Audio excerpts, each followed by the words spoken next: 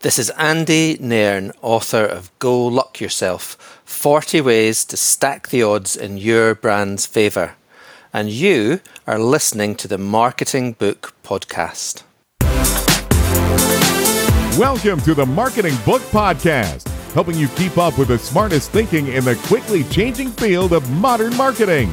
And now, here's your host, Douglas Burdett. Hello, and thanks for joining me on the Marketing Book Podcast, where each week I publish an interview with the author of a new marketing or sales book, and which was named by Forbes as one of 11 smart podcasts that will keep you in the know, and named by LinkedIn as one of 10 podcasts that will make you a better marketer. Don't worry about taking notes. You can find links to everything linkable in this episode's website page at marketingbookpodcast.com. And since you're a listener to the Marketing Book Podcast, and I read every book featured on the show, if I can recommend a specific marketing or sales book or any other resource I know of for whatever challenge you're facing, send me a LinkedIn connection invite with a message indicating you're a listener so I won't mistake you for a spammer and ignore you, and I will do my best to get you pointed in the right direction.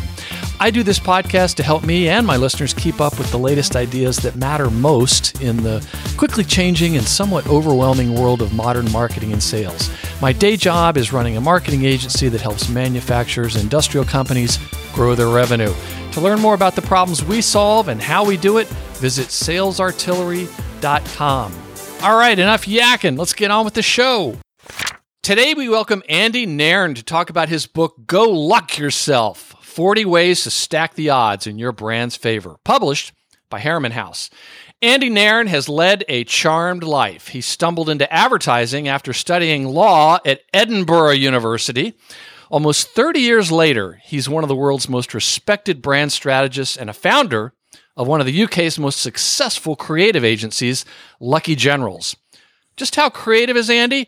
Business Insider has listed him as one of the top 5 creative people in world advertising, and this year, Campaign magazine named him one of the top brand strategists in the UK. And, interesting fact, he is the first Scottish author to appear on the Marketing Book Podcast. I'm rich and I'm dead sexy. Andy, congratulations on Go Luck Yourself, and welcome to the Marketing Book Podcast. Thank you very much. What an amazing introduction. I should have you in all my meetings. It's fabulous. Oh, well, happy to do that. And before we get going, though, I want to mention that the royalties from this book, you want to share your luck with others. You're donating your royalties to Commercial Break, which I believe is an organization that helps working class talent break into the creative industries. Can you say more about that? Yeah, it just felt like a really nice idea. The book is about luck, and as you say, I've had my fair share of luck over the years, so it felt like a nice bit of karma to give all the royalties away to people who need a little bit more luck than I do right now. So that's where all the money is going, to those good people. And I think, especially at the moment in I guess all parts of the world, it's hard for kids to be, finding work, and it's even harder if they come from disadvantaged backgrounds. So that's why I've chosen that particular cause. So how can somebody find out more about being able to benefit from that? They have a website? They have a website, and they have social media. They're on all the usual places like Twitter. Yes, and they do lots of very good work with agencies and with companies to help them recruit more mindfully and more sort of diversely. And then they help the talent themselves get those jobs, so you train them for interviews and that sort of thing. Oh, well, we will make sure to include links to their website so folks can find out more about that, and maybe they'll get lucky. You're lucky, wee man! So amazing. It's only going to get worse, Andy. And one other thing, at the end of this interview, Andy is going to tell you, the listener, how you can win a copy of the book. So you're Scottish, okay? And that's a big deal to me, okay? I've got a golden retriever right behind me as we record this, and a big fan of Scotch and golf and, all kinds of things that come from Scotland. However, you've written a book about luck, and what I'm wondering is, have your Irish friends accused you of cultural appropriation? That's a good idea, isn't it? Well, we're very close friends, the Irish and the Scots. We're sort of Celtic brothers in arms. So I think we occasionally share sort of concepts, we steal things off each other. What I often sort of see people in Ireland sort of claiming responsibility for Halloween, whereas actually I sort of feel that was a Scottish festival. But we have lots of things in common, so I think I'll borrow a little bit of their luck if they'll allow me. Okay. A lot of listeners in Ireland. I should also say there's obviously the influence of the Scots and the Irish in the United States is enormous, which I think is in part why Americans have such authority problems. And we thank you for that. So, but I'm interested in the name of your agency, Lucky Generals. My dad was a general who thought of himself as being quite lucky, particularly after having survived 4 combat tours. What was the inspiration for your agency name? Wow, that's incredibly impressive, by the way. I didn't realize that. I knew that you had done military service yourself, I think. But, well, it comes from a Napoleon quote. He was asked, a couple of hundred years ago, obviously, he was asked, what did he look for in his officers? And he just shrugged and said, bring me your lucky generals. In other words, he wanted people who could deliver results on the battlefield rather than just talk a good game. And we kind of figured that's quite a nice thing for an agency to believe in. We've got a track record, and that's really what clients want at the end of the day is results. And we like the idea of going into battle for them. And of course, over the last 18 months or so, it's been, trench warfare. So we've had to fight pretty hard, but we've lived up to our name. That's terrific. So I have to be honest, as I was reading the book, one song kept going through my head, and it was Get Lucky. I'm sure you've heard that song, but not the one most people have listened to. I don't know if you've ever seen the video of the Russian Army chorus singing that. Oh, no, that sounds fantastic, though. I love the sound of it. It's so funny. It's hilarious. And I'm going to include a link to that video at your episode's website page at Marketing Book Podcast.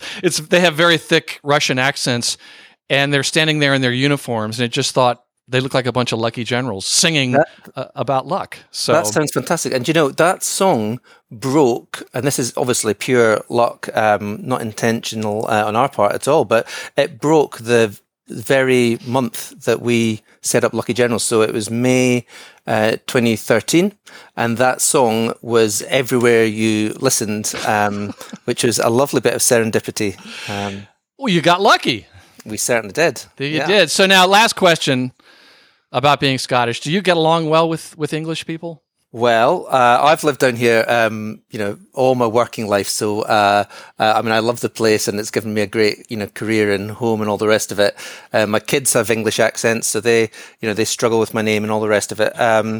But barring are your parents upset about their grandchildren having English accents? Well, we get used to it after a while, and I'm hoping that when they're adults and they maybe have a little glass of whiskey, they'll revert to their mother tongue sort of thing. Yes. Seems to happen with all of us. We all sort of increase our accents when we're back home and with friends, and I've had a couple of drinks.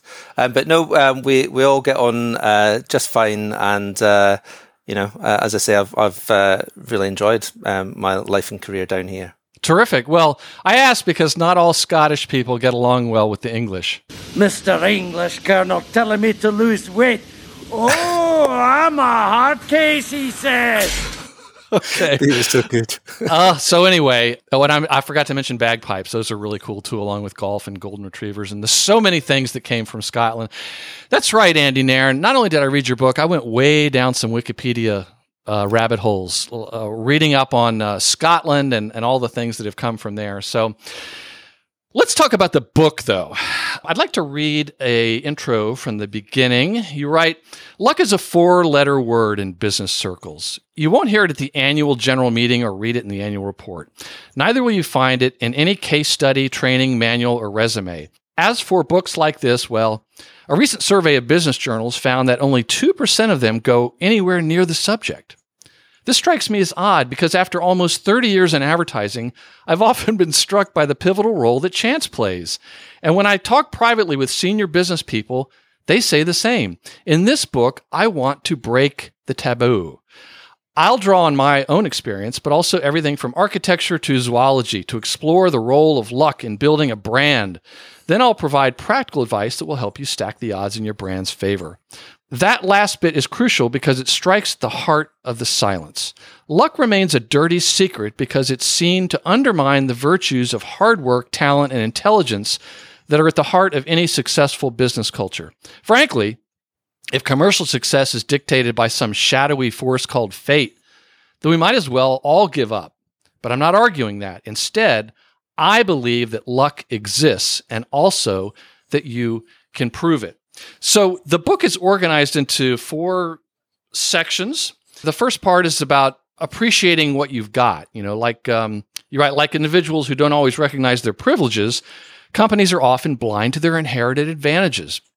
And the second section is where you are teaching the reader to look out for opportunities everywhere. You write, chance often presents itself unexpectedly and requires an open mind to spot it. And the third section is about turning misfortune into good fortune. And the last section is about how to practice being lucky. In other words, like practical ways to build luck into your organization's systems, processes, and corporate culture. And at the end of every chapter, you have a little block, a section that says what the conventional thinking is out there and what the lucky thinking is. So in other words, it'll say, convention says, and then you say it, and then luck says, and you have that part. And in the first section, you've got chapters about people who think they're cursed with a bad product name, or that it's a hindrance, or that they are maybe doing business in a part of the world or in a city that people might not think is the ideal place to be from, so to speak. And each of these sections has 10 chapters. And I'd like to start with the section that is on page 21. And at the end of the chapter, you write, the conventional wisdom, the conventional thinking is that brands need to find a meaningful difference. I mean, that sounds like something any marketer would say. But you argue that it's better to be stupidly distinctive than deeply different. Explain what you mean there. So this is based on some thinking and lots of research, really, that's been done by a chap called Professor Byron Sharp, which some of your listeners may know, and you may have, I'm sure, be familiar with too. He's done a lot of work over many, many categories, which find that really what is important and the way that brands grow is to be distinctive, which is slightly different from different, if that makes sense. So what he says is that to be distinctive, you don't really need to have something terribly profound behind your story. You don't have your point of difference doesn't have to mean anything particularly clever or smart. It just has to stand out. So, for instance, if you have a very powerful color, or if you have a really memorable name, or if you have a brand character that you're very familiar, that is very much associated with your brand, that's more important than standing for something terribly highfalutin and more meaningful, I guess. And he makes that point because people have not got time to really interrogate the products that they buy, and quite often, really, what swings the purchase decision is just sheer mental availability. This kind of sense that, well, that's the brand that I remember, or that's that brand that I see on the shelf. I have good associations with, even though I can't really perhaps explain why that is the case. And a lot of companies bypass that process and spend so long searching for some elusive point of meaningful differentiation that they forget to be distinctive. And that's a mistake, because actually being distinctive is what matters. It's interesting. You write, one of Sharp's most iconoclastic findings is that meaningful differentiation isn't always necessary for commercial success. Instead, companies should build distinctive qualities which help their brands stand out and make them easier to find. Crucially, these attributes don't need to have any intrinsic purpose or profound meaning. They could be something as simple as a color, logo, a tagline, or a shape. Interesting. And his book has been mentioned a lot. I've invited him on the show. He's very busy, but the invitation's still out there. So if you know him and you're having a glass of whiskey with him, put in a good word for the Marketing Book Podcast. I will do. Thank you. And I want to go to another one, which is about Lucky Pack. That's the chapter on page 41. You write that the conventional wisdom, and I guess this is how I'm going to frame most of these questions, the paid and earned media are the most exciting ways to promote your brand. And you argue, and I agree completely, owned media should be your first port of call. So explain what's going on there. And you actually use the acronym POEM, Paid, Owned, and Earned Media. And you talk about the sexiness of the paid and earned, whereas actually your own media, you should be thinking about that first.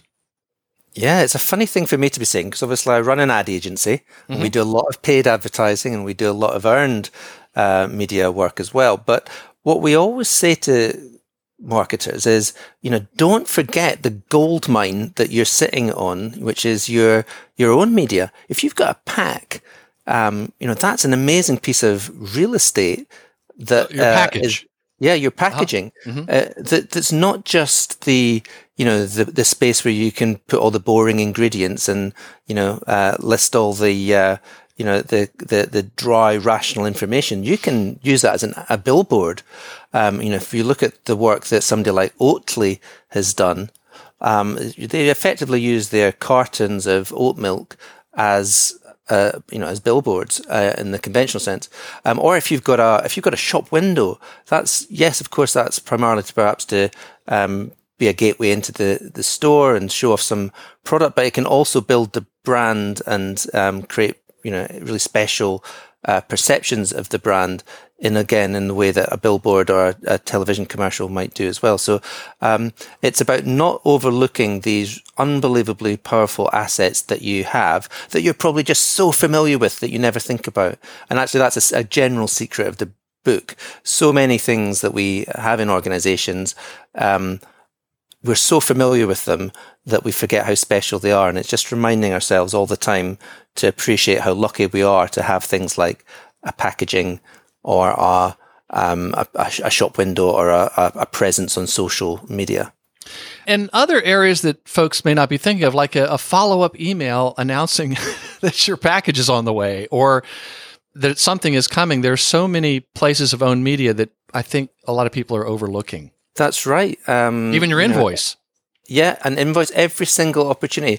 Some companies might use the 404 page, the page where you get sent when you've made a mistake. But if you look what Marvel does, when you go there, there's a really nice, fun, self-deprecating 404 page where they use the characters and they make a joke about being in the wrong place. But all that does, it just builds that brand and accentuates those positive feelings you might have. Even when you've ended up somewhere by mistake, you can come away from that page feeling better about the brand, which is quite something.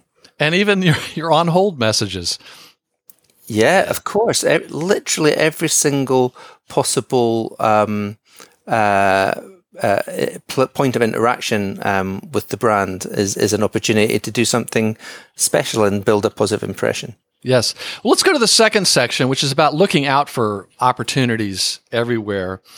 And I want to quote from page 53 and ask you to talk about a lot of research that's come about. You write, whereas the previous section was about appreciating what you've got, this one's about looking out for unexpected opportunities everywhere. This isn't a new idea. The Greek poet Ovid advised that chance is powerful. Let your hook always be cast in the stream where you least expect it. There will be fish. But now, this age-old advice has been confirmed by empirical research into the psychology of luck. Can you share with us some of those findings? Yeah, so this was a British psychologist called Professor Richard Wiseman, and he does this really interesting experiment where he recruits people and then asks them whether they identify as lucky or unlucky. And then he asks them to read a newspaper and to count the number of photographs in the newspaper. And something really remarkable happens. So the people who say that they are mostly lucky kind of people finish the task in just a couple of seconds. And the people who say that they're unlucky most of the time take quite a few minutes. And the reason is that on page 2 of the newspaper, he puts a little notice that says, you can stop counting now. There are actually 42 photographs in this newspaper. Just tell the guy on the door and you can take your money and go home. And the point that he makes is that really when we say that we're lucky, sometimes all we really mean is that we're the sort of person that has our eyes open for opportunities and for shortcuts. Whereas if we say that we're unlucky, that can be because we tend to have our heads down in the task that we've been given, and we're not distracted by things on our peripheral vision. And I think the really important thing for organizations, because he does this test for individuals, and then he helps them improve their luck by being better at spotting the opportunities as they present themselves in life. But I think for organizations, this really rings true, because especially right now, we've all got our heads down, and we're sort of often buried in the task that we've been given. So we're sort of counting the photographs, and sometimes that means that we forget, or we don't spot all these other opportunities that aren't quite on the brief that we've been set, but might be much more interesting and might actually speed up the thing that we've been given to do. So I really encourage organizations to have processes or cultures where, they're very full of diverse stimuli. You can get ideas from all sorts of different parts of life, whether that's, from science or religion or sport or music or the arts. There are opportunities lurking in all of those kind of places, not just in the obvious, go-to places for a business. It's interesting how businesses think of them as flukes, and you write, scientists don't regard such discoveries as flukes because they appreciate that there's a real skill in spotting the opportunities in the first place. However, in the commercial world, this method of working is frowned upon. But let me ask the listener a question. Would you like to have 250 pounds? You can win 250 pounds. I'm taking it's a problem when you get interviewed by somebody who read every page. This is what Andy's doing. Just because he wants the proof is in the pudding here. He's backing it up. He has hidden a deliberate mistake in one of the chapters in this book, and he will give 250 pounds to the first person to spot it. And he's even got his email me at luckymistake@luckygenerals.com to claim your award. Good luck, listener. Don't say you haven't gotten anything from listening to the show and reading the books. So let's go to another section, which is the section on the lucky dog, page 67. Okay. And you write that marketing is all about great, positive storytelling. Oh, boy. And Luck says there needs to be jeopardy to keep it exciting. And I want to quote from the first paragraph of this chapter on page 67, which I couldn't agree with more. You write, in recent years, it's become fashionable for marketers to describe themselves as storytellers. To be honest, I'm not keen on this. I mean, if your name is Hans Christian Andersen, then feel free to put this job description on your LinkedIn profile. But the rest of us should probably investigate what constitutes a good yarn before we tell the world that we spin them for a living. And listeners to this show have probably heard me in the past talk about, there's certain words that marketers need to be careful mentioning around civilians. And when I say civilians, I mean people who aren't in the marketing department. One of them is if you start talking about branding. One is if you talk about storytelling, all these kinds of things, you need to be careful. These are very, very powerful things to do, and you should have them in your arsenal. But that is something you should be careful about. So I recently interviewed Janine Kurnoff, who is one of the co-authors of Everyday Storytelling, and a wonderful book. And in the book, they talked about the importance of conflict. It's probably my favorite chapter, and yet we're also uncomfortable with it, particularly in the advertising world. And I was wondering if you could talk about the importance of conflict and also the different types of conflict that experts say make for the best narratives. Yes, I think that hits the nail on the head. All great stories have a conflict, and there's a lovely quote from the late great John le Carre, who said he was asked what is a story, what does it constitute, and he said, well, the cat sat on the mat is not a story, but the cat sat on the dog's mat is the beginnings of a story. That's when it gets interesting, when there's that kind of tension. Yeah. Which I really like, but I think there's not a lot of dogs in advertising stories. Your golden retriever needs to be in more of advertising stories, because what advertising does is we actually had him in an ad once. Actually, Oh, really? Oh, yeah, fantastic. I'm sure you made it much better. you did. We need dogs both metaphorically and literally in our advertising. And I think that the metaphor is there because, what we do in advertising a lot of the time is we pretend we're storytellers, but then nothing goes wrong in our stories. There's stories of perfect people and wonderful things happen to them in magical lands. And that's just boring, right? I mean, what do you watch on Netflix? What are we all watching at the movies these days? There's always a dramatic tension. It's Walter White and Breaking Bad. It's something is going wrong in someone's life. If something is just perfect, then we're not going to care about the protagonist. So I think obviously what we don't want to do is create some horrendous, dark, sinister storylines for our brands. But and also one that we can't help with. I think a lot of companies exactly will sometimes right, do that. Yeah, and of course, we only sometimes have a short amount of time. We don't have a couple of hours. We might only have a few seconds, but you can still introduce a bit of conflict. So one of the things I do in the book is I go to the people who are really proper storytellers rather than the kind of phony kind that we sometimes talk about ourselves being. So people who've made great movies or great TV shows or written fantastic novels. And, when they explain what the ingredients for a story are, they break down conflicts into, half a dozen kind of types. So, for instance, there may be a conflict between the character and themselves. I mean, that's kind of what Hamlet is all about, right? Yeah.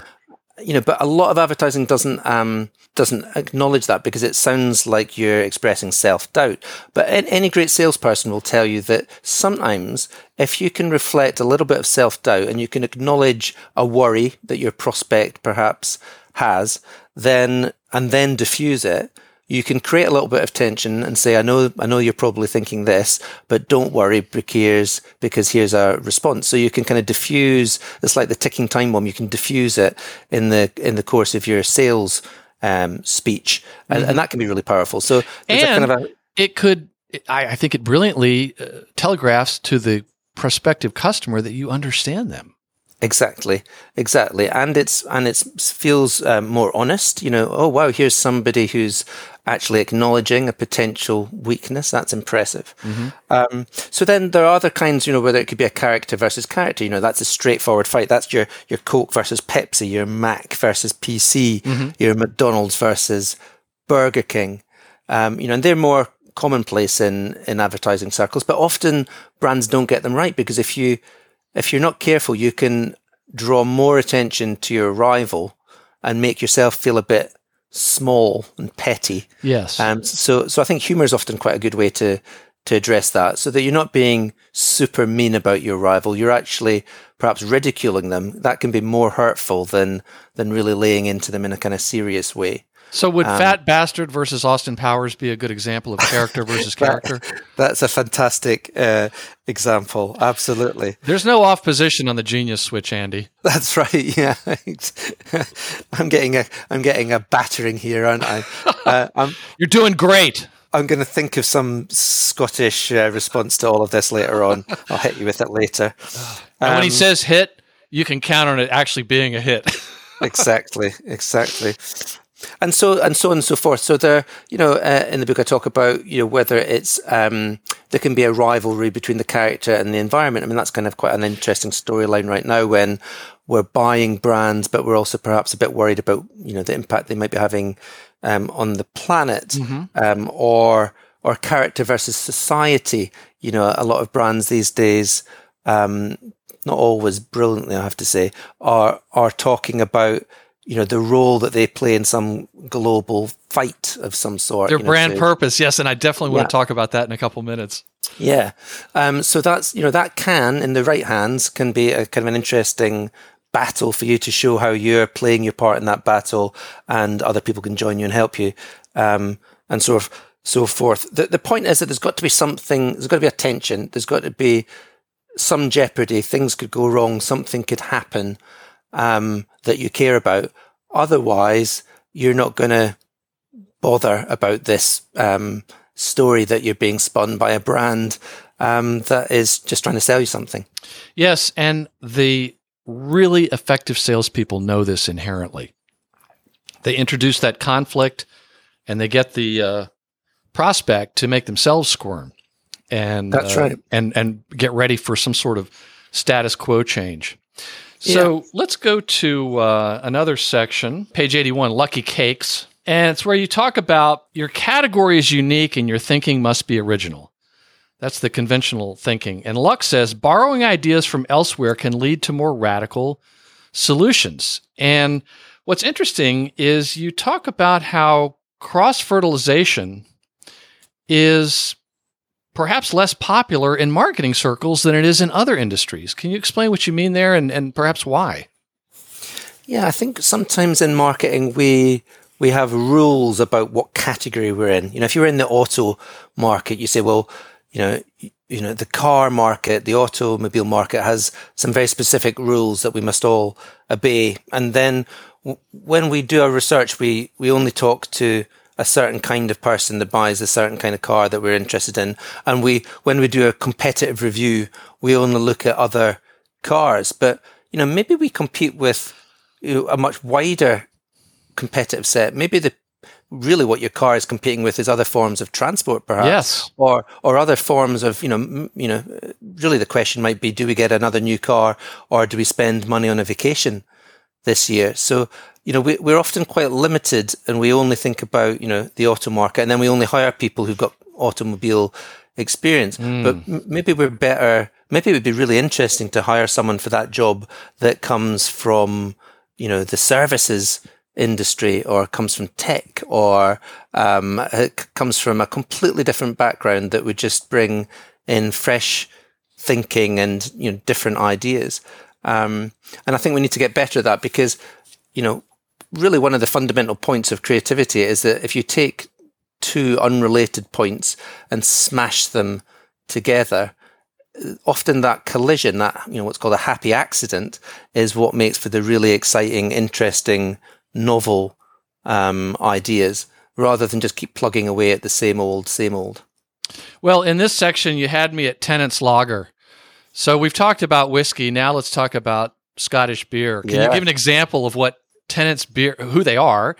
I was not familiar with them, but that's because I'd never been to Scotland. So if there are any listeners in Scotland with a couch that I could stay on, please let me know. You need to get to Scotland. I'm sure there's lots of Tennant's Lager in those Mike Myers films as a Plus, prop. You reminded me that my name is Scottish, Douglas, so I might even get some discounts at... Absolutely. It's a very good Scottish name, Douglas. So really, Tennant's Lager is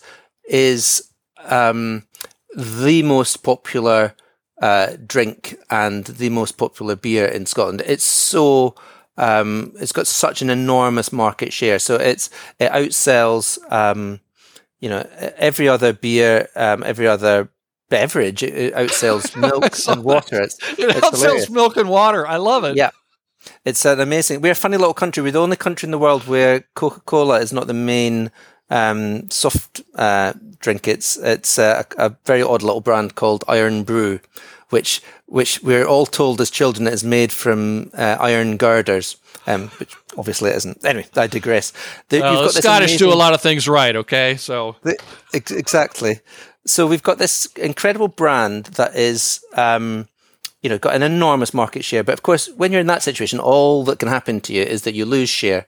And over the years, lots of beers, including lots of American imports and lots of continental European beers and craft beers and so on, they're all nibbling away, at the share of Tennant's. And we spent ages thinking about this and how we were going to fix this. And we did all sorts of research amongst beer drinkers, and we did all sorts of beer tests, which I have to say was absolutely fantastic fun. It was the best research you I've suffer ever for done. your art, Andy. Yes, it's a hard job, I said to my wife, but somebody has got to do it. Thank you for your service. Exactly. Well, and that actually turned out to more or less be our idea, because we sort of figured, this when we tested those ideas in research, we found that nobody cared about them, because actually people, guess what, don't test beers side by side. They don't have intellectual conversations about the deep meanings of this particular beer or that beer. We just drink it and have fun. And so there was a sort of an interesting sort of observation where when I was going around this enormous brewery, which has been making beer in some shape or form, for 500 years. And I sort of looked up at this power plant, and it looked more like a utility, like a sort of a power station, these huge vats and pipes and so on. And it looked like a government institution of some sort. It just occurred to me that this is a brand that is by far the most popular and famous brand in Scotland of any category, really. They pay for all the football. Their logo is a red letter T, and it's on every single street. So they literally light up the streets. And I thought that we should present this brand less like a beer. Let's just forget about all the other beers. Let's not pay them any attention. They're not worthy of our attention. And let's market Tennent's as if it was, an alternative government department. And the idea was here like to a utility. Yeah, it's here to serve, which kind of sounds like it could be the armed forces, here at the Scottish Army, or an airline. And of course, it's ridiculous because it's only a beer. But I would expect nothing less from Lucky Generals. There you go. Exactly. It's a nice military name, and people, in the same way that you were laughing and saying, "Well, thank you for your service," people found it funny that this beer would have the audacity to say that we're here to serve. And then all the ideas that we created after that were sort of ways to help people, and in silly ways, putting on a sort of spooky bus to carry people around the pubs on Halloween and that kind of thing. They were all services, the sort of thing that the best, funnest government department in the world would do. Mm-hmm. That's terrific. I loved it. Now, the last thing I wanted to ask about from this one section is one that, as I came from an advertising background, and I saw this all the time. And it's about getting too close to your product. And people want to talk about themselves. Companies want to talk about themselves. And it's not really what people are interested in hearing about. And nowadays, now that in advertising, we don't have a captive audience, and we can't shout at people and order them to buy our products, it's more difficult. Hopefully, younger generations or generations of business people are starting to catch on to that. And this is on the chapter called Lucky Bags. And you mentioned coffee bags. Page 93. And you write, the experts always know best. Boy, we've heard that a lot this last year too. But Luck says, yeah, but you're usually not marketing to experts. And this was a very interesting story. And it's almost like I've lived it a few times, where there was a certain aspect of the product, and some of your people said, yeah, so what? What does that do for me? Talk about that. It was a pretty sobering experience for a strategist, I've got to say, because we'd been working with this company called Taylors of Harrogate, and they're most famous for making tea. They make Yorkshire tea, but they also make coffee. And it's really, really difficult to make a very nice tasting coffee bag for lots of very boring technical reasons. But it's really tricky, and it had taken them decades to perfect this art. And finally they had done it. So you can imagine how excited they were, and then how excited we were when we went up to their factory to find out all about it. And we came back full of enthusiasm to brief out a very young creative team who were quite naive and perhaps didn't really, hadn't been involved in the business before. And they were completely unimpressed. And they just looked at us and said, "What? These are just tea bags with coffee in them, aren't they?" And they didn't want to hear anything about how exciting and wonderful and amazing this incredible new product development was. So we sort of told them to go away and not be so silly, and to think about how wonderful these were. But they just kept on coming back, sort of saying, "Look, there's nothing interesting about these. I know that you've spent a long time developing them." But, isn't it just a bit ridiculous that nobody's ever come up with these before? And then they said, actually, they pick you to go tell that to the client? Yeah, well, there you go. And to their great credit, we did tell it to the client, and the client accepted it, even though they had spent all that time working on it. They said, "Yeah, you know what? You're right. That is what normal people probably will think, and maybe we can have some fun with it." So we created a whole campaign where the idea was, why didn't we think of them before? And we were, making fun of ourselves for, all the ridiculous times in history where we could have come up with this product, from Victorian times all the way to the present day. And we sort of showed all the excuses and all the reasons why why the product never happened and why it had taken us such a stupidly long time to develop the product. And the product sold out. It's been a phenomenal success now in the UK, even though in some ways it's the least launchy launch campaign ever. Because right. It's very unstated and understated. You probably didn't have the word new in there a lot. That's right. It was, it was having a laugh at ourselves. But again, that's what good salespeople do, don't they? If they know your response is going to be, well, why have you taken so long to come up with these products? Why not get that joke in first and then have some fun with it? And that feels really super confident, doesn't it? You think, well, they must be really proud of these products if they're able to make fun of themselves in that way. Yes, and they're also telegraphing that they understand what people are probably thinking. Yeah. So let's go to the next section about turning misfortune into good fortune. And in a minute, I want to talk about your crisis response acronym. I want to quote from page 111, where you write, John Maynard Keynes revolutionized economics, but played down his own creativity. He said, the difficulty lies not so much in developing new ideas as in escaping from old ones. Many marketers would agree. It often feels like our job is more Houdini than Da Vinci, wrestling our way out of intellectual straitjackets rather than sketching ideas on a blank sheet of paper. Sometimes the ropes have been tied by our predecessors, while other times they're self-inflicted. Either way, there comes a point where too much accumulated wisdom becomes a hindrance rather than a help. And I'd like you to talk about this, where you write, coming up with new ideas is hard, and breaking free from old ideas is harder. And I should add, I was smoking a cigar while I was reading this chapter. That's. I hope you put it out by the end of the chapter. Yes, I did. Nice. Thank you. That is effective communications in action. You heard it here first. Real personalization, which we'll talk about in a minute. That's right. One-on-one, a one-on-one campaign to help you make that change. And so this was, I feel like the point I was making in this chapter was that, in every category, rules grow up. We develop rules that become received wisdom. And when we join a company, we get told the one thing that you must do is this, or on no account must you ever do that. And, that's just the way things are in the whatever category, in the travel category, in the, you mentioned automotive earlier.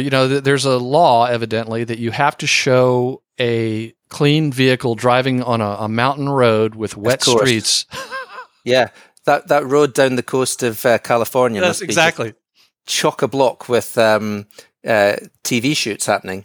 So that becomes an established sort of conventional wisdom. And in this case, and the reason you were sort of laughing about the cigar was we were working on an anti-smoking campaign in the UK, and there have been, as there have been in the States, there have been decades worth of campaigns to try and persuade people to stop smoking.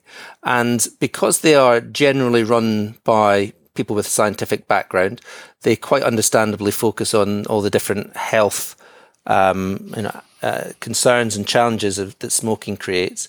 But almost by definition, by this point, they weren't working, because if people are still smoking and enjoying it, despite being told for 50 years that it's going to do all this damage to them, then by definition, these guys are not going to give up just being told that for the umpteenth time. So this was a moment where we had to sort of think a bit differently. And it came to me in the middle of a focus group where it was going terribly, if I'm honest, because I had a whole bunch of work that was dying a death, pardon the pun, and going up in smoke, going to pardon another pun. Oh, ideas about anti-smoking?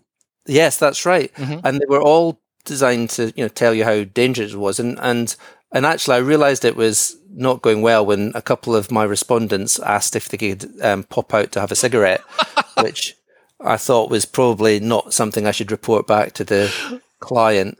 Right. You were actually encouraging smoking. Yes, I'd created a little blip of smoking in the city that I was doing this research in. So I thought I'd better get out of this situation pretty quickly. And one thing was really interesting. Somebody mentioned that their kids were very upset by them smoking, and that they'd actually popped a little note in their cigarette packet saying, "Mum, I wish you wouldn't smoke. It upsets me." And they said, "Do you know what? That makes me much more inclined to give up than telling me I'm going to, I'm going to die, or I'm going to have, a serious illness, because, my body I can do what I like with.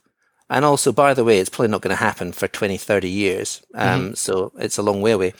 But my kid's body, that's not my body. So if my kid's upset, I'm find that much more upsetting than worrying about my own health. And by the way, that is happening tonight, not in 20 or 30 years. That I could hear her crying, as she went to bed because she was worried about me.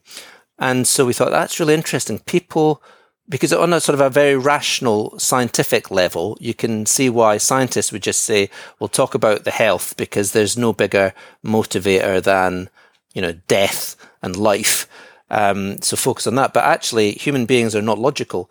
And we're more worried sometimes by things like a kid crying and having a bad day than, ourselves, dying. And so we sort of switched the whole focus. It was nothing to do with the health of the smoker. It was all about the worries of kids. And it was a dead simple idea. We didn't, there was no real creative idea. We replicated what we'd heard in that focus group. We got children to record messages, which we then put in their parents' favorite media. So they might be watching a particular show. The biggest soap opera in the UK is called Coronation Street. And, the kid would say, "Hi, Mum, I know that you watched Coronation Street, so I just want to ask you to stop smoking. It's really upsetting for me." Or you could read a newspaper, let's say the Times or the Sun, and you would say, "I know you read this newspaper, but Dad, I'm really asking you to give up smoking." And a big picture of the kid and a simple request to stop smoking. And we did 20 of them and created a huge amount of publicity around it. And achieve the biggest quit results that the government had ever experienced, just by thinking differently about the problem rather than, listening to the experts again. Yeah, well, I put the cigar out, and I may never smoke another one. So, well played, good sir. So let's talk about crises. We've talked about conflict. Now we're going to talk about crises. And this was so relevant, particularly watching companies for the last year deal with the crisis of the pandemic. And you're right, crisis represents opportunities to exploit. And that's something that I saw a lot of companies do, but they probably won't admit it. But you were arguing crises are occasions to stand up and be counted. And you have a brilliant acronym on things you should think about when you're in a crisis. And they spell out crisis, CRISIS, and it's really well done. So there was a book called Crisis Ready on the show a couple years ago, and it was a brilliant book, and it was all about just this. So it was several hundred pages of exactly how to get ready for a crisis. And frankly, companies that don't think they need a crisis plan are the ones that most need it. So if you don't have a crisis plan, you could think about this acronym. I was wondering if you could talk about that. And as you explain it, it's on page 116, where every one of these things in that acronym, a good and bad example came to mind for me, having just observed it over the last year. Well, the acronym is, I'll tell you the full thing is clarify, review, involve, serve, invest, and strengthen. So the first one's clarify. I mean, so many brands fall at this first hurdle. They make the situation less clear. And, I'm sure, again, with your military background, you'll know that good leaders are very clear from the outset about what the situation is. Even if it's a very difficult situation, they're honest and upfront and clear about it. Because if you are not clear, then a vacuum will occur and people will, make up their own stories about what's going on, and, false rumors and myths and all the rest of it will start spreading. Yeah. Nature abhors a vacuum. Yes, that's right. Exactly. And of course, in today's social media world, those stories can spread very quickly and misinformation can happen. So, really strong brands have to, no matter how difficult the question is and, how tempting it might be to try and ignore the situation or hope it's going to go away. You just have to get out there and clarify what the situation is, and especially if you've been responsible for it. I mean, in the pandemic, that wasn't the case, but there have been other crises where, brands have been caught doing something wrong and then hope that they might not get spotted. But really, you've got to just fess up and put your hands up and say, we did this that was wrong, and here's how we're going to be dealing with it. Right. A couple of years ago, I think it was United Airlines, they dragged a passenger off the plane and bloodied him up because he wouldn't give his seat up to an employee of the airline that needed to get to the next stop. And as I recall, the CEO then issued, after some time, saying, I'm sorry people were upset that we did that, which was absolutely the wrong thing. It didn't make it any better. That's the modern way to apologize, isn't it, now, where people say, I'm sorry that you were upset, rather than saying, I'm sorry, we actually did the thing that was wrong. They sort of make things worse, don't they? Which again, just gives the story some extra legs and it keeps running. Mm-hmm. So clarity is just one simple thing. And these are all common sense principles, by the way, but unfortunately, common sense is in quite short supply in a crisis a lot of the time. Mm-hmm. So then the second thing is just reviewing what you're doing. Of course, the first thing you probably look at is, all the safety procedures, but quite often, especially as we are in a world where we're, automating a lot of our marketing, you might have forgotten about something that is due to happen that made sense, half an hour ago before this crisis broke, but now could be read with a very different, meaning in mind. So there's a good example, I thought, of Spirit Airlines, another airline, who told the whole of America that there was never a better time to fly, just a couple of days after the States announced their ban on air travel. So that just went out as an automated email Mm-hmm. that, of course, just made them look really stupid and attracted ridicule on social media. So you have to just check what you're doing and does it still make sense anymore? Or as Ali G would say, check yourself before you wreck yourself. That's it, exactly. It's a shame you didn't do the accent for that one, but yeah. Now, third one is about involving people. You'd be surprised how many companies have forgotten about that in the current crisis, that, your frontline workers are going to make or break you, really. And if they're feeling, that they've been treated badly by the company, why would they stick up for the brand and present it in the best possible light? I know you can see in a crisis, and I think a lot of people have run into an employee that said, "I didn't know about that. Nobody told me about that."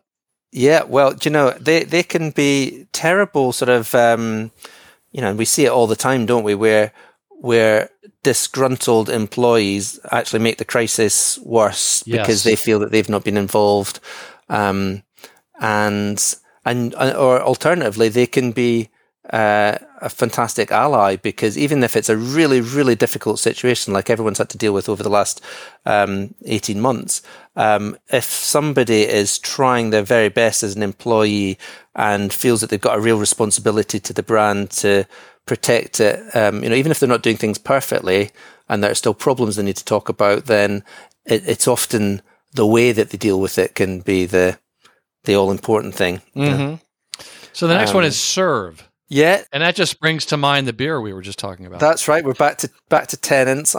You're smoking cigars. I'm having a pint of Tennent's as I do this. I think what you need to really think is, how can I make things good? And so I think this is what some companies did well during the crisis.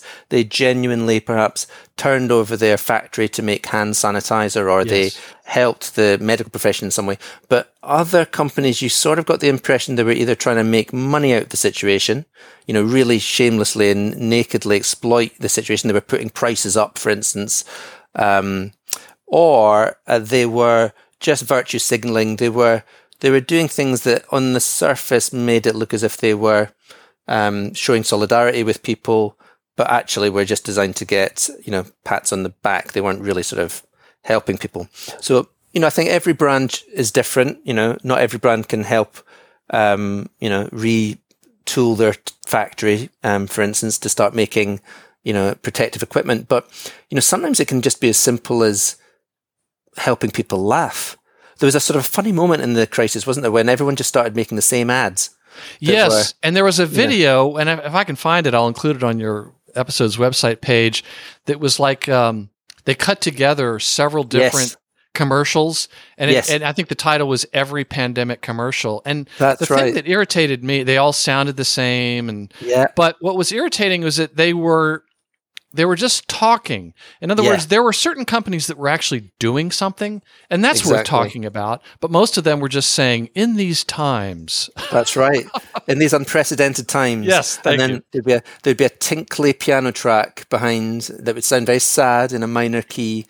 And then we'd see some sad faces, but we'd build to a stirring, sort of finish about how sorry they all felt. But as you say, there was no action. So service is about doing stuff and acting on behalf of the community.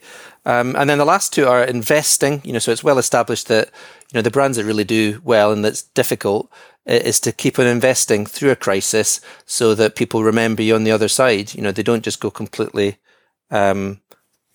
quiet. And finally, to strengthen themselves. So, lots of brands right now thinking, how do we not just go back to the way that we were before, but how do we emerge in a way that makes us stronger and better placed in our communities than we would have been? How do we make positive changes that maybe we should have made years ago, and we'll use this terrible sort of situation to improve us somehow? So I think the point about the model is it's not about exploitation. It's not about rubbing our hands with glee and thinking, right, human misery, how can we make some money out of this? I mean, perhaps we might make some money out of the situation in the long run, but only by doing the right thing. I think, again, because consumers are very good at spotting this sort of behavior right now, they're going to remember the brands who behaved badly, and they'll also remember the ones that behaved well. So make sure that you're in the latter camp. Let me add to that by quoting from page 118. What you will hopefully notice about this model is it's not driven by opportunistic exploitation. Instead, it's centered around making the situation better for everyone and improving yourself in the process. Crises are, by definition, incredibly difficult situations where the natural tendency is to be lost in the short term. But amid the melee, brand owners need to see the bigger picture. Put another way, history doesn't look kindly on brands who chase ambulances. It favors those who purchase them, support them, and kit them out. And as a father of a paramedic, I particularly enjoyed that. Oh, wow. Well done. Well done to you. So let's go to a couple more of the others here that are just so universal. This one is about revealing your flaws, and this is on what you call the lucky hitch, page 119. It's brands should always conceal their flaws, which I think is the natural response that companies have, and there's no reason. There's clearly a reason why this followed right after the crisis chapter. But Luck says acknowledging a problem can boost your credibility and likability, and that is so true.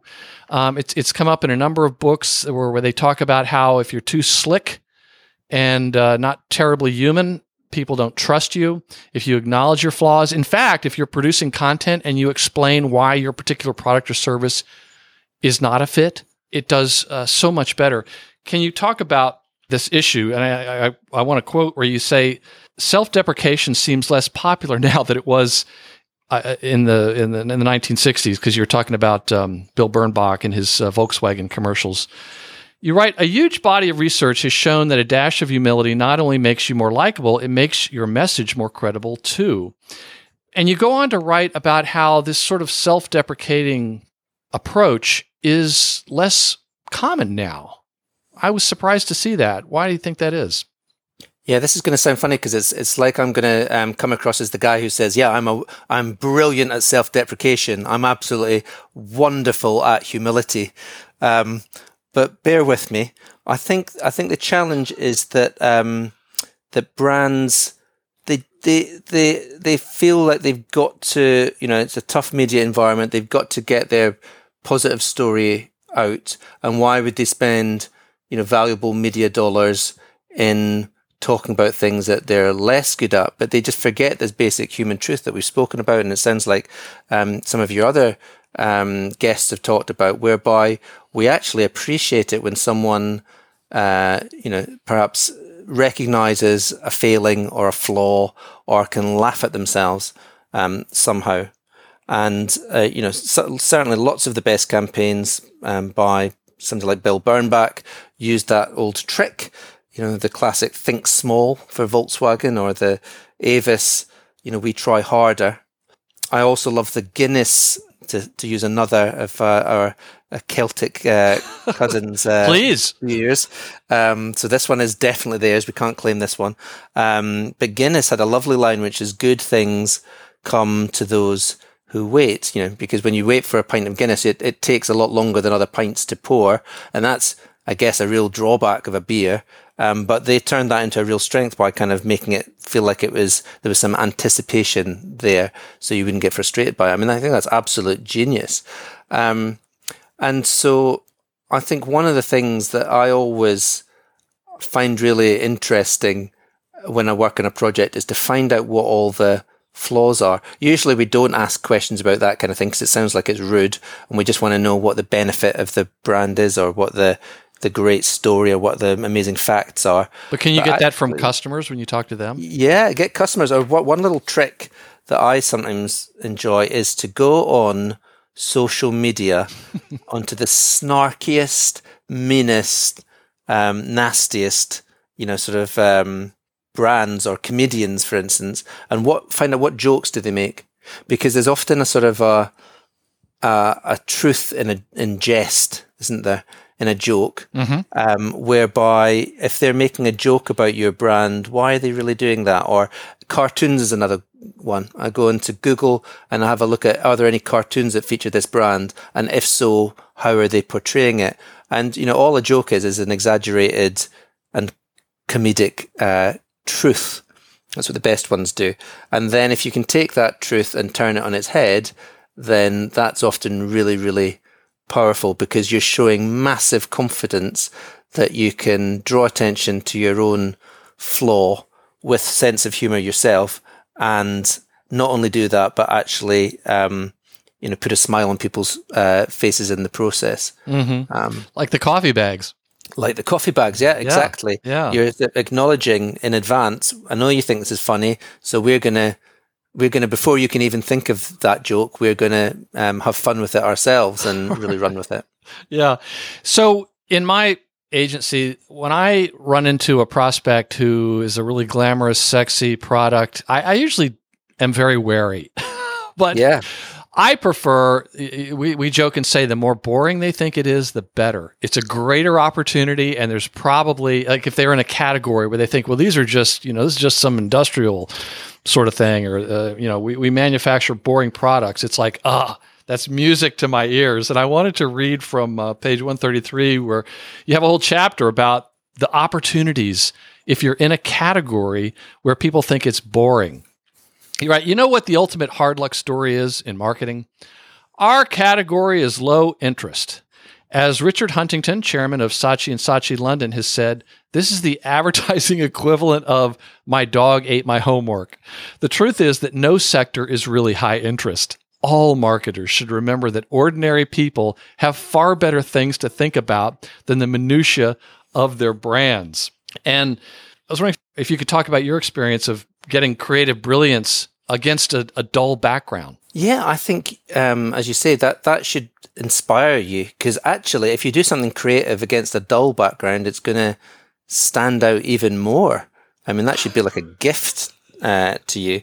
And, as I say, the truth is that really all categories for most people, including, we've talked about coffee bags there, even beers, really. People don't want to talk about beers all day. They want to drink the beer and talk about other stuff. They want to talk about sport and so on. So, really the trick is to not be downhearted about that, but to think, okay, we've got a little bit of, we know that we're not going to bore people into submission. That's definitely not going to work. But how can we say something that's kind of interesting? And sometimes it comes again from acknowledging how boring it is. Right. maybe that's the unspoken, the elephant in the room. And actually, there's a fun story which I'm afraid does come from Scotland. This is going to create the impression the book is full of Scottish references. It really isn't. But just I've been egging you on. Please, since we've mentioned it, there's a little place I was driving through in the middle of nowhere in Scotland a couple of years ago, and I came to this place that was really boring. There was nothing there, and when I looked on the road sign, it was literally called dull. So it was the dullest place on earth. It was so boring. But they'd done something really smart and clever, because on this little road sign in Dull, they had a little sign saying that the place was paired, like the twin towns. It was paired with Boring, Oregon. It's a little place in Oregon called Boring, and Bland, New South Wales in Australia.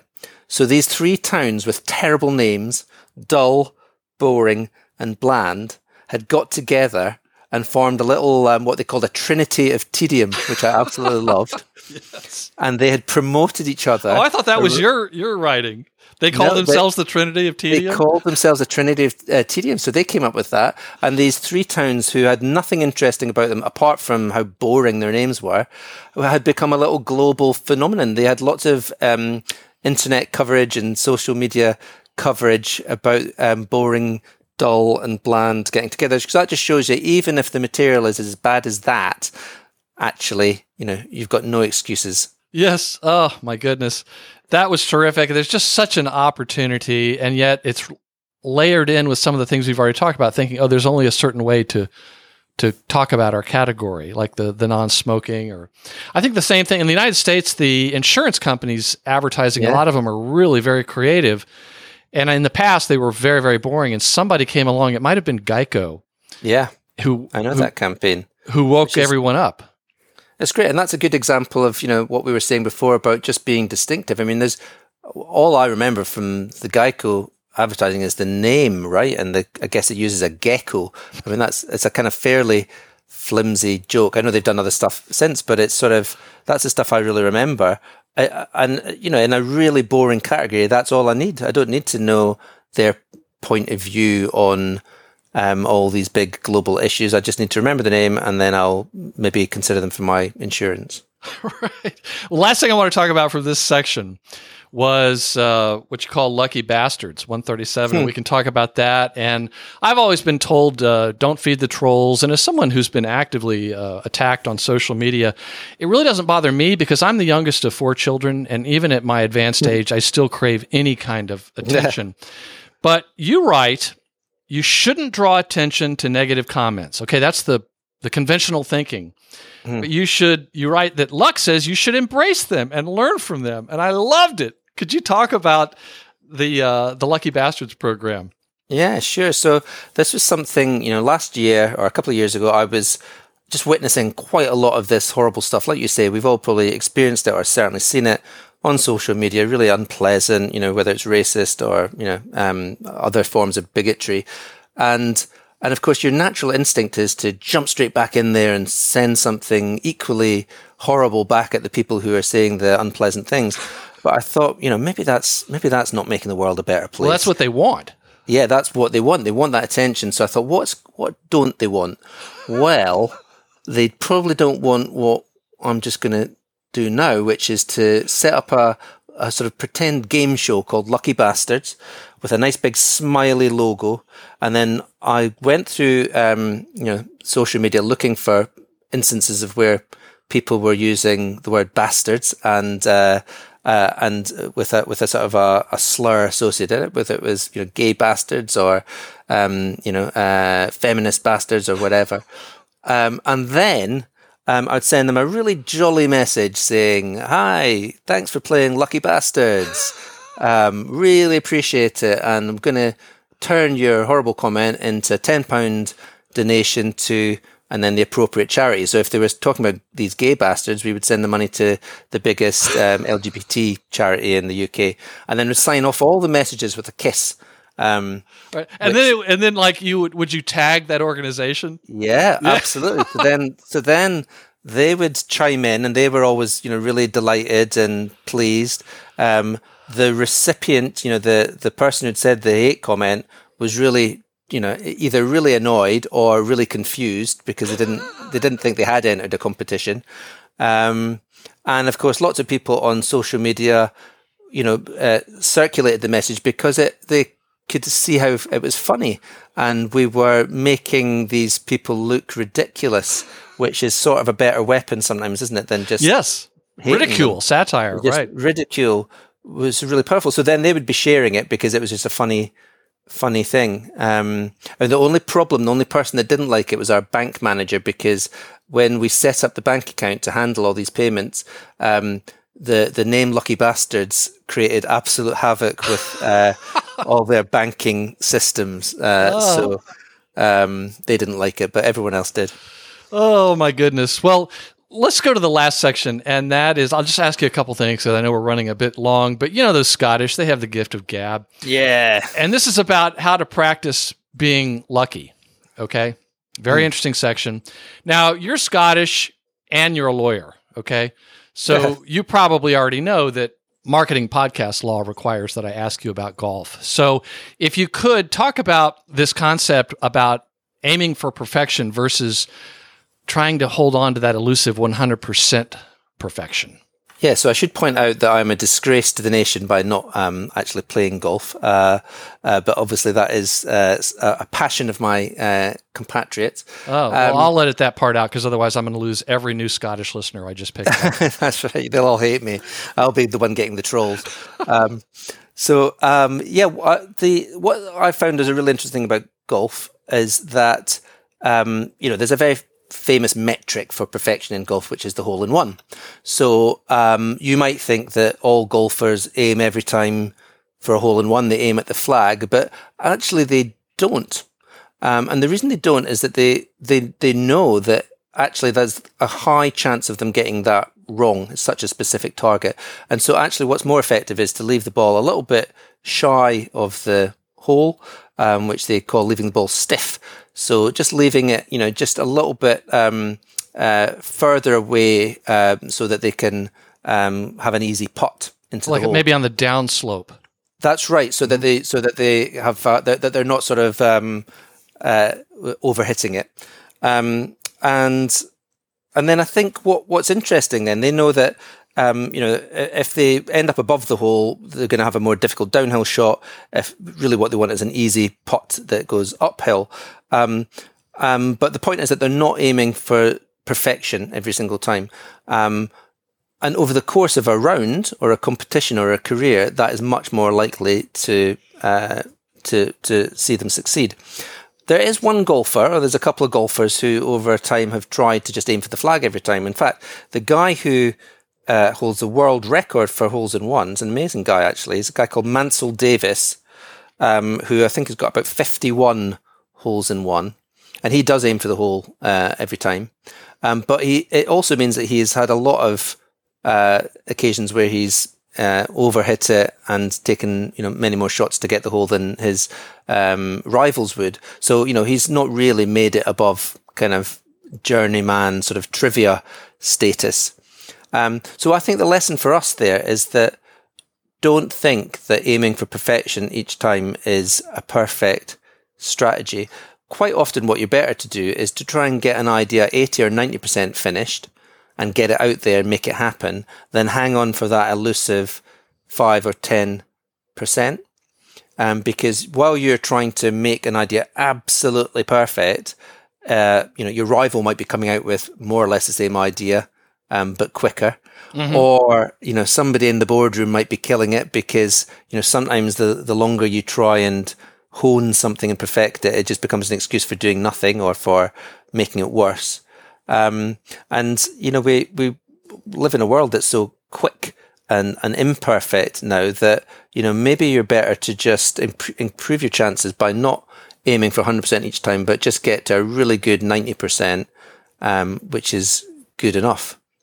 Yes, and it brings to mind a book that was on the show a while back called Strategy Mindset 2.0, where it was about strategy, obviously. And the author was Chuck Bamford was explaining that too often companies are going for perfection, and it's really not that important to their customers. No.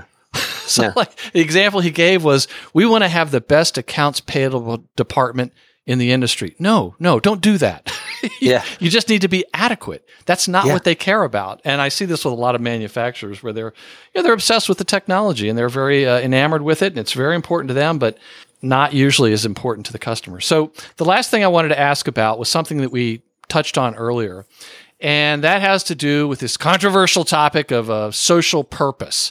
And you mentioned in this chapter about this Saturday Night Live sketch. I had never seen it.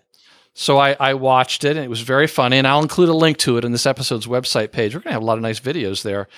And you explain something that I also encountered in Grant Leboff's book, Myths of Marketing, where he explained that a lot of companies, you shouldn't feel like you have to have this larger social purpose. There's a lot of, it actually might be harming you. And I was wondering if you could talk about that. In this chapter, The Lucky Goal, you talk about some of the things that companies should think about before they try to embrace one of these brand-driven purposes. Yeah, well, I mean, the first thing that everyone should think about is this true? I mean, pardon me for saying something so obvious, but there are so many companies right now that talk about, their wonderful position on some issue or other, but then behind the scenes, they're not living up to that as a company. They're not hiring diversely, or they're ruining the environment while they talk about protecting those things. So, I mean, for goodness sake, get your own house in order first and make sure that your company is kind of living up to these things. So let me just interject one more time. There was a book on the show a while back called Unfiltered Marketing, and they talked about how, through all this research, how consumers generally see through that. In other words, if you take a stand on something that you've never taken a stand on before, and that's not really what your organization is about, not only do people see through it, it might actually hurt your business. Definitely, because it makes you look dishonest, disingenuous, again, exploiting issues. These are big, serious things a lot of the time. And to be trying to make money out of, a health crisis or a racial inequality or something like that, that's pretty bad stuff, isn't it? So people are rightly very annoyed when companies try to jump on those bandwagons. Right. An example would be a couple of years ago, Pepsi did a commercial where they were showing a fake protest. And I think one of the protesters offered a Pepsi to the police officer. That's right. I'll include that too on this episode's website page. But that's a great example of where they got it wrong. Yes, exactly. What right has a brand got to intervene in that space, which is causing so much anguish to people in the real world, and try and sell us some soda off the back of it? So, you have to be really clear that you're genuinely committed to that particular cause and doing lots of good things. And again, we come to this word action, don't we? That what are you doing rather than just saying about that particular cause, and prioritize the actions and rather than the words, really. Then I think you've got to be distinctive. We forget about, we've talked about those sort of very samey ads that came out in the pandemic. Well, if everyone's talking about the same issues in the same way, that doesn't really, benefit you either, because you just get lost as one of, lots of brands, often talking about things that are not even all that controversial because they're just, they're just mouthing sort of platitudes about things that we probably all would agree, you shouldn't do that or you should do that. So it's often sort of causes that are dressed up to sound controversial but aren't really, because most people are already there, sort of thing. So it's not very brave of the brands. And then it's about things like commitment. Does this really reflect what the organization is about? The truth of the organization. It really helps if you're somebody like Warby Parker that was set up with a true mission at its heart to, I believe they donate glasses to non-profits for every pair sold. Well, then that is the truth about why you set up that company and how it exists and how it functions. If you just try and bolt it on after, being around for 100 years or whatever, then it as you say, it just sounds odd in the same way it sounds odd that a human being, if one of your friends who had never expressed a point of view on politics ever suddenly started having very deep and meaningful conversations about the world, you might raise an eyebrow and think, what had gone into them? Where did this come from? Yes. Yeah. As it relates to distinctive language, you write, the strategies are typically expressed as turgid manifestos on well-trodden themes like bringing people together or empowering humans. The advertising uses the same tone, mawkish, sentimental, or pseudo-inspirational. Even the executions blur into each other with their tinkly piano tracks, social experiments, and vox pop vignettes. And that's why the skit from Saturday Night Live is so funny, because it shows two agencies pitching the Cheetos account, and one of them is doing all these things that are trying to sound like that, and the other agency is just trying to show it's a fun product for people to eat. And it was, I appreciate you including that. So, Andy, if readers took only one thing away from the book, what would you hope it would be? I would like them to realize that luck is a good thing in business, not a bad thing, and that we can all stack the odds in our brand's favor, not just by, working harder and harder and harder, but being mindful of our luck. Mm-hmm. Being open to luck, I think for me was the biggest, one of the biggest points of just being ready for it. Yeah. So what is one thing a listener could do today to put in action an idea from your book, or one that we've talked about, to get them going on this luck journey? I think it's one that we've mentioned, which is to identify a flaw. Just spend a little moment in your day to think about something that's not great about your brand or product. What's something that feels like a weakness, and write that down, and then spend a little bit of time thinking to yourself, how could that actually turn out to be a really good bit of luck, a strength or a benefit. Mm-hmm. Embrace your flaws, and you will actually seem more human. And as I was reading the book, I brought to mind an ad campaign from when I lived in New York. And I think it was for some car dealership in that area. And they would have these really awful ads. I mean, like, they were so bad they were good. And the tagline was something like, "Great cars, lousy ads." Yeah, fantastic. So it sort of addressed what people were thinking. So looking back, what books have most inspired your working career? And please don't include any law books. Yes, I don't think anyone would be interested by them, including me. Evidently not. That's right. That was a long time ago. Disruption by Jean-Marie Drew is a great book. I read that many, many years ago. Before the language of disruption, I mean, that's obviously now very common these days, but he was using that 25 years ago. And I thought it was a really interesting way to think about the world. Yes, that was mentioned on another interview recently. Yeah. Yeah, so that one. And then one that I know has been mentioned on some of your other interviews, but I've got to say it because it's the truth, is that Eating the Big Fish by Adam Morgan, I think is that really brought to our attention the idea of being a challenger brand. And, I think a lot of great work since then has sort of built on that, those kind of shoulders, I guess. Terrific. Yeah. So are there any recent or upcoming books that you recommend or looking forward to reading, perhaps now that you have a little more time to read? Yes. It's interesting that you go for a while not reading very much because you're so busy writing your own things. So I'm looking forward. Yeah, looking forward to reading a book called Brandsplaining by Jane Cunningham and Philippa Roberts, which is all about the sort of sexism, I guess, that is still baked into a lot of modern marketing. And just, there are so few books about marketing written by women, actually. It's true. Yeah. It's so I think just reading that from a different perspective and making sure that I'm not making any of the sort of mistakes that we all subconsciously sometimes do, I think will be a really interesting read. Oh, wow. I have not seen this. It's Brandsplaining Why Marketing is Still Sexist and How to Fix It. Yeah. And Jane Cunningham and Philippa Roberts.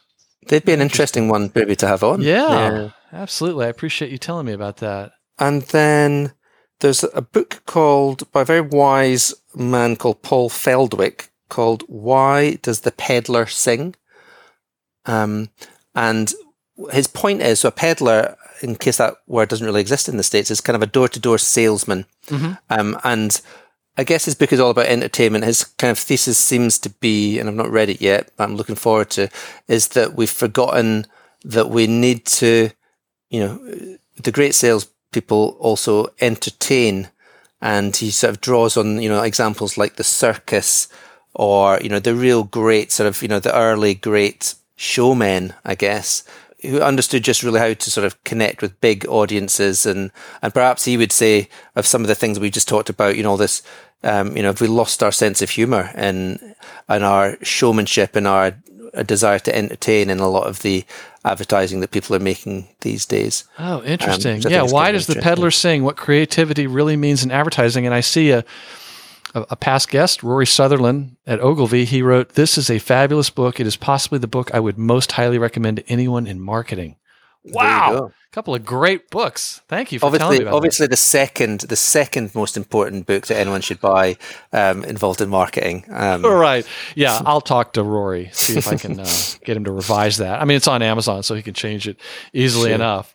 Well, terrific. Well, as I mentioned before, at marketingbookpodcast.com, we'll include links to everything linkable, including all the videos I mentioned, the books that you've mentioned, your site, your LinkedIn profile. And Andy, earlier we mentioned that one lucky listener, get it, can win a copy of your book. Tell them how they might do that.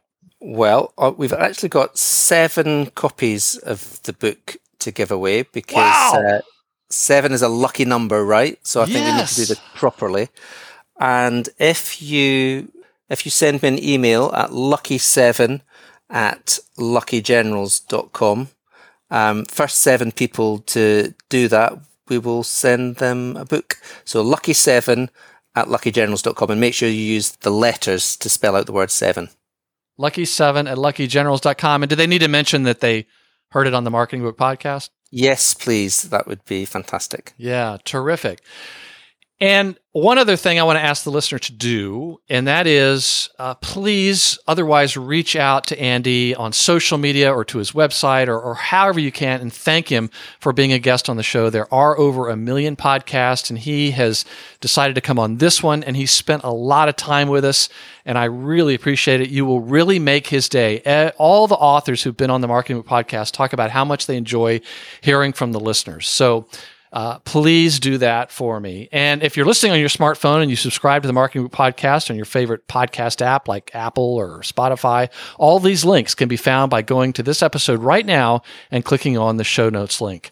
The book is Go Luck Yourself, 40 Ways to Stack the Odds in Your Brand's Favor. The author is Andy Nairn. Andy, thank you very much for joining us on the Marketing Book Podcast. Thank you so much. I really appreciate you having me on, and I'm going to go off and listen to some bagpipe music now. You've put me really in the mood.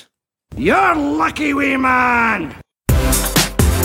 And that closes the book on another episode of the Marketing Book Podcast. I hope you enjoyed it and found it helpful.